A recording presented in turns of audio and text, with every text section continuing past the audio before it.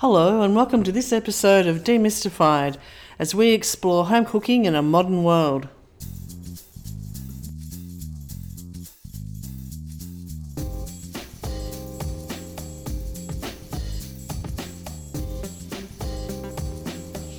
Hello, I'm Linda and I'm here with my friend Paul. Hey Paul. Hello, Linda. Friday afternoon, yay. No special guests today. No, just us. Yeah. And even Joel ran out just before he saw the microphone come out. Soft. Yes, Joel, you are soft. Soft. So how's your week been? We'll know if he listens to it now. Yes. We'll sit here and call him Oh, soft. let's see. Let's see if he rings up and sends us a text or something. So how's your week been? Week was okay. Today was rubbish. Today turned out to be a bit rubbish. Now, see, your idea of rubbish and my idea of rubbish are quite different because my idea of rubbish wouldn't include that lovely lamb backstrap that you cooked. Was it backstrap or? Well, you say there we go. That just proves that it was rubbish. It was beef. Well, I thought it was beef, and then Joel said, "No, Paul's got this great big slab of lamb backstrap." And when I saw it, he Lamb brought some backstrap in. isn't that big. Well, I to thought, start with. wow, it looks like it tastes like beef. No. But I thought, well, what do I know? Yeah. Because you are a whiz at cooking. So not lamb, but beef. That's why I don't do the cooking podcast, everybody out there listening on my own. No, well, that was a fail. So. Oh, just what? No, it was. No, seriously. So it was so tender, nah. so tasty. No, it was not right. So I did film it, and when it came time to carving it, I looked at the camera and said, well, this was a Oh, right. effing Okay. waste of time. Oh, no. Because I wasn't happy with it. So we'll redo it. I know what I did wrong. So it was kind of a bit of a gamble to spend my time filming it before I tested it. But I thought, well, if it comes off, it comes off. But it was okay, but okay isn't good enough. Well, I'd have been happy to eat that any time of the week with some potatoes or salad. That was fantastic. So I was just trying a technique which is similar to, well, it is reverse searing, but generally when you do reverse sear, you put it in a regular conventional oven, dry heat at a low temperature, and then you finish it on a pan, or fry pan to colour it up. Now, for a piece of beef like that, not lamb, beef, you set your oven to sort of 80 or 90 degrees, and it takes quite a while.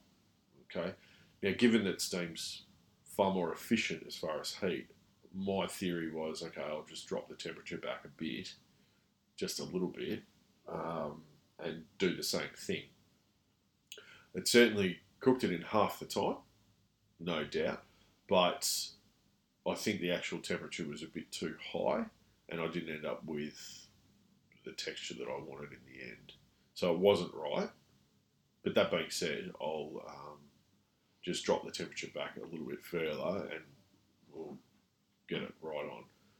So it's not sous vide cooking, and it's not steaming at 100 degrees full steam, but it's in the middle there. So I'm looking for something where we can get a similar result as far as what you would get from doing reverse searing, but a bit quicker.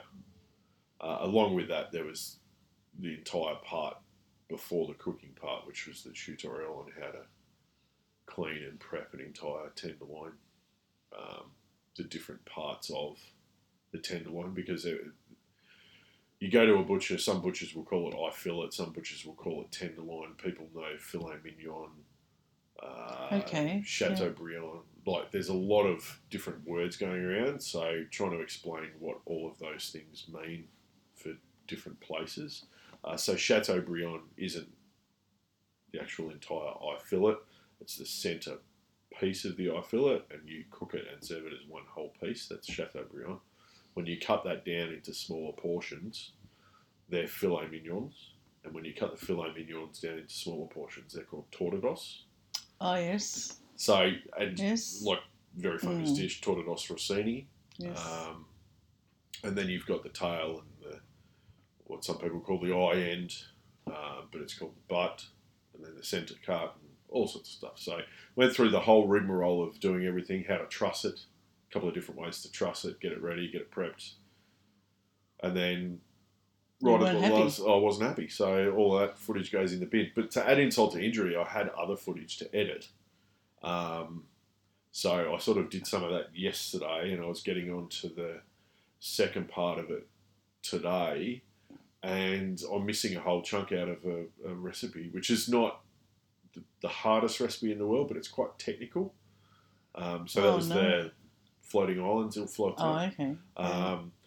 And to leave out a portion of it in the middle, so I'll have to so the start of next week will be redo a couple of things. No lunch on Monday. And then I actually don't know what I'm going to start,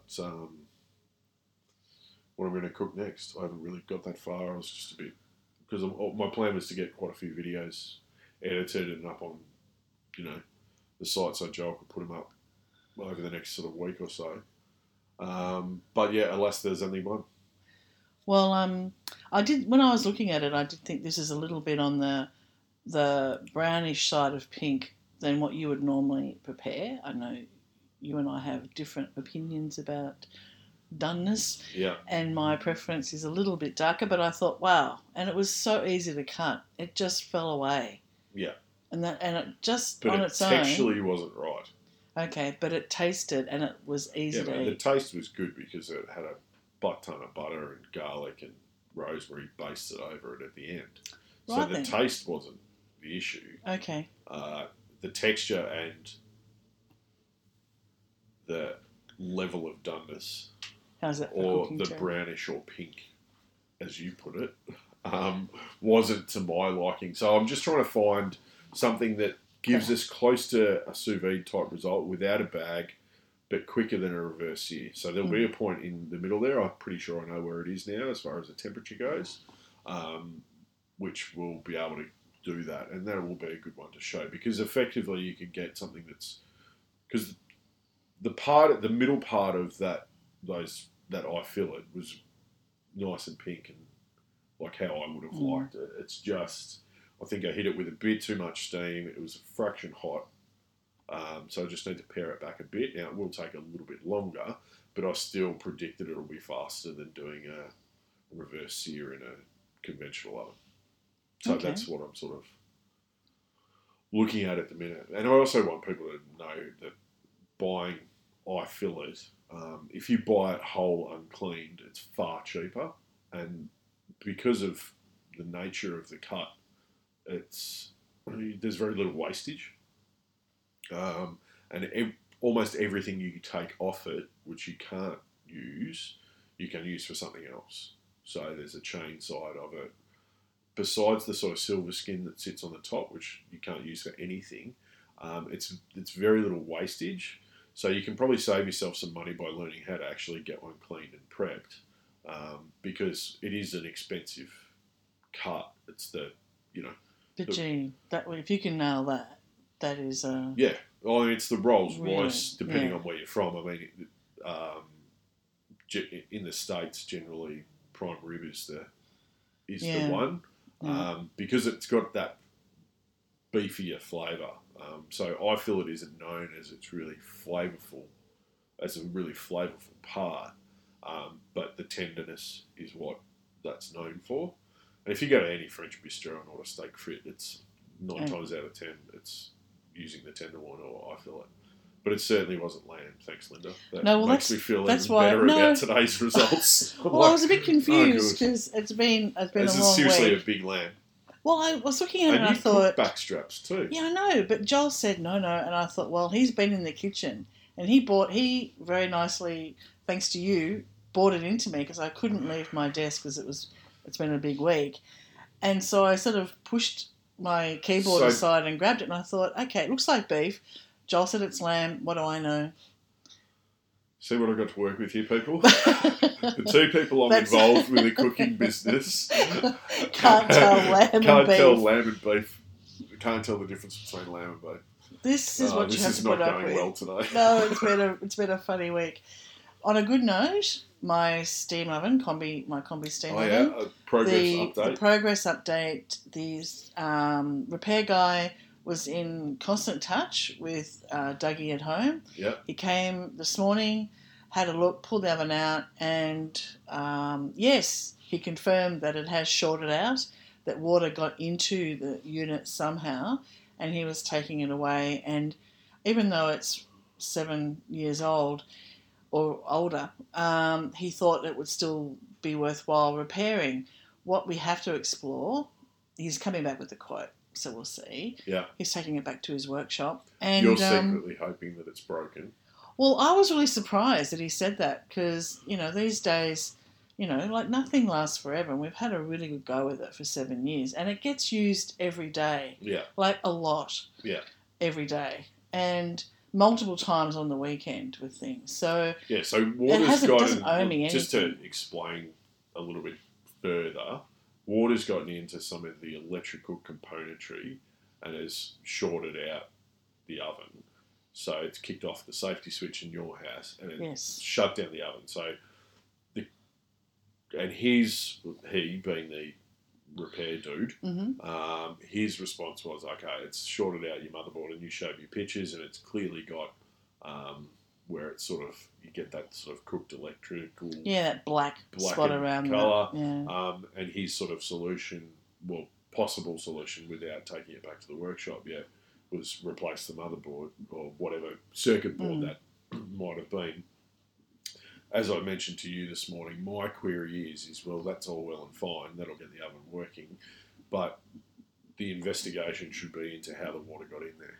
Yes. Not, okay, yes, we know it. We can recognise that it's broken, okay, and we know the part that needs to be replaced. But why did that happen? Yes. That's the one.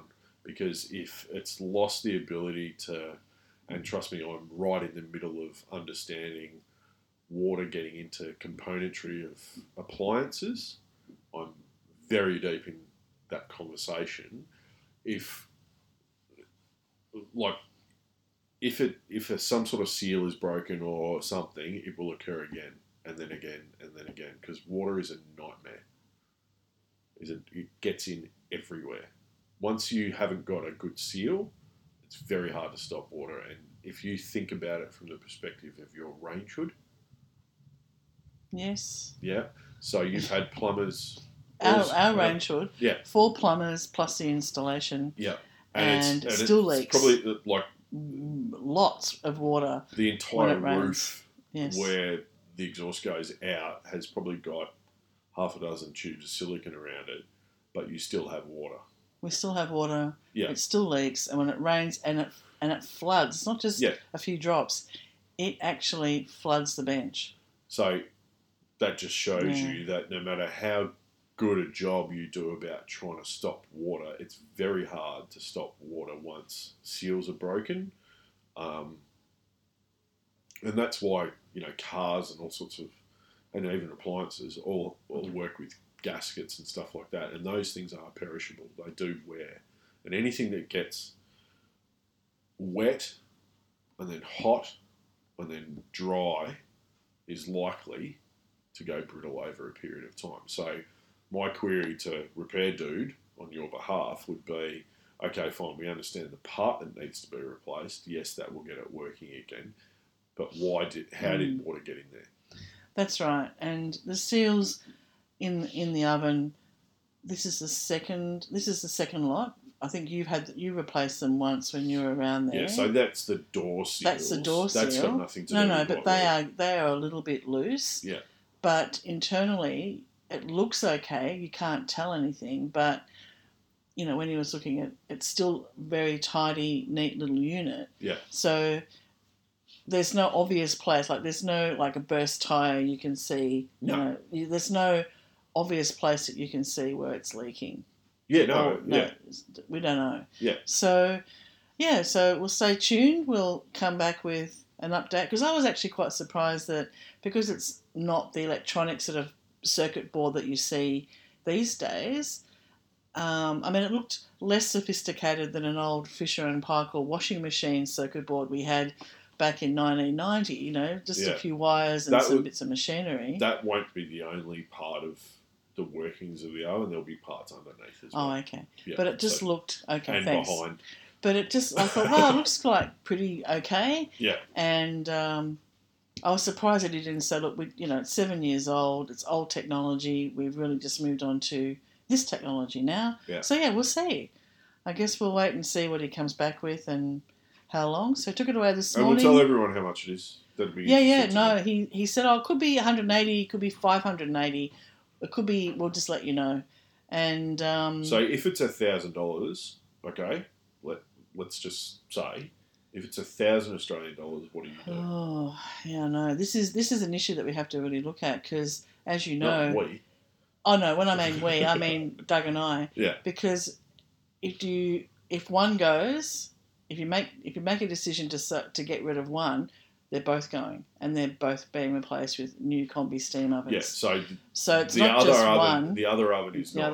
The other oven is fine. It's not a combi steam oven. Yeah. No, but I have been asked to make a dessert. We're going around to two of my beautiful friends, Shane and Ev, Saturday night, and I have to make a dessert. And because I don't have my combi steam oven, the only dessert I have that I can make at home is a pav, which I'm cooking overnight. So, funnily enough, there is a combi steam oven here in the office. I know there is.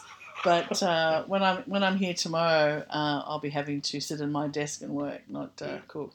So I thought I'd do that tonight when I get home, and because I'm not that great at cooking, as you know, it's not going to be a pav incomplete. It'll be a smash pav mixed with things, which is easy to transport as well. As my lovely partner says, that she loves pavlova, she loves scones. We've discussed this before. The pavlova itself is just a vehicle to carry the cream. That's exactly right. So that's what we're doing. I mean, I don't believe that myself, but nonetheless. But that's ahead for us this week, and looking at a very empty cavity in our kitchen. Yeah. Oh well, we'll see what happens. But we'll see what happens. We'll keep you up to date with the cost, the repair dude, and how long it takes. So we'll see. Last time it was gone for 6 weeks. We'll see if it's a little bit better this time. Yeah. That's a long time. It was a long time. I really missed it then. Yeah. Well, happy cooking, everybody. Happy cooking, Paul, this weekend. Yes. And we'll see you next week. See you next week. Bye, everybody. Bye. Thanks for listening to this podcast as we explore home cooking in a modern world.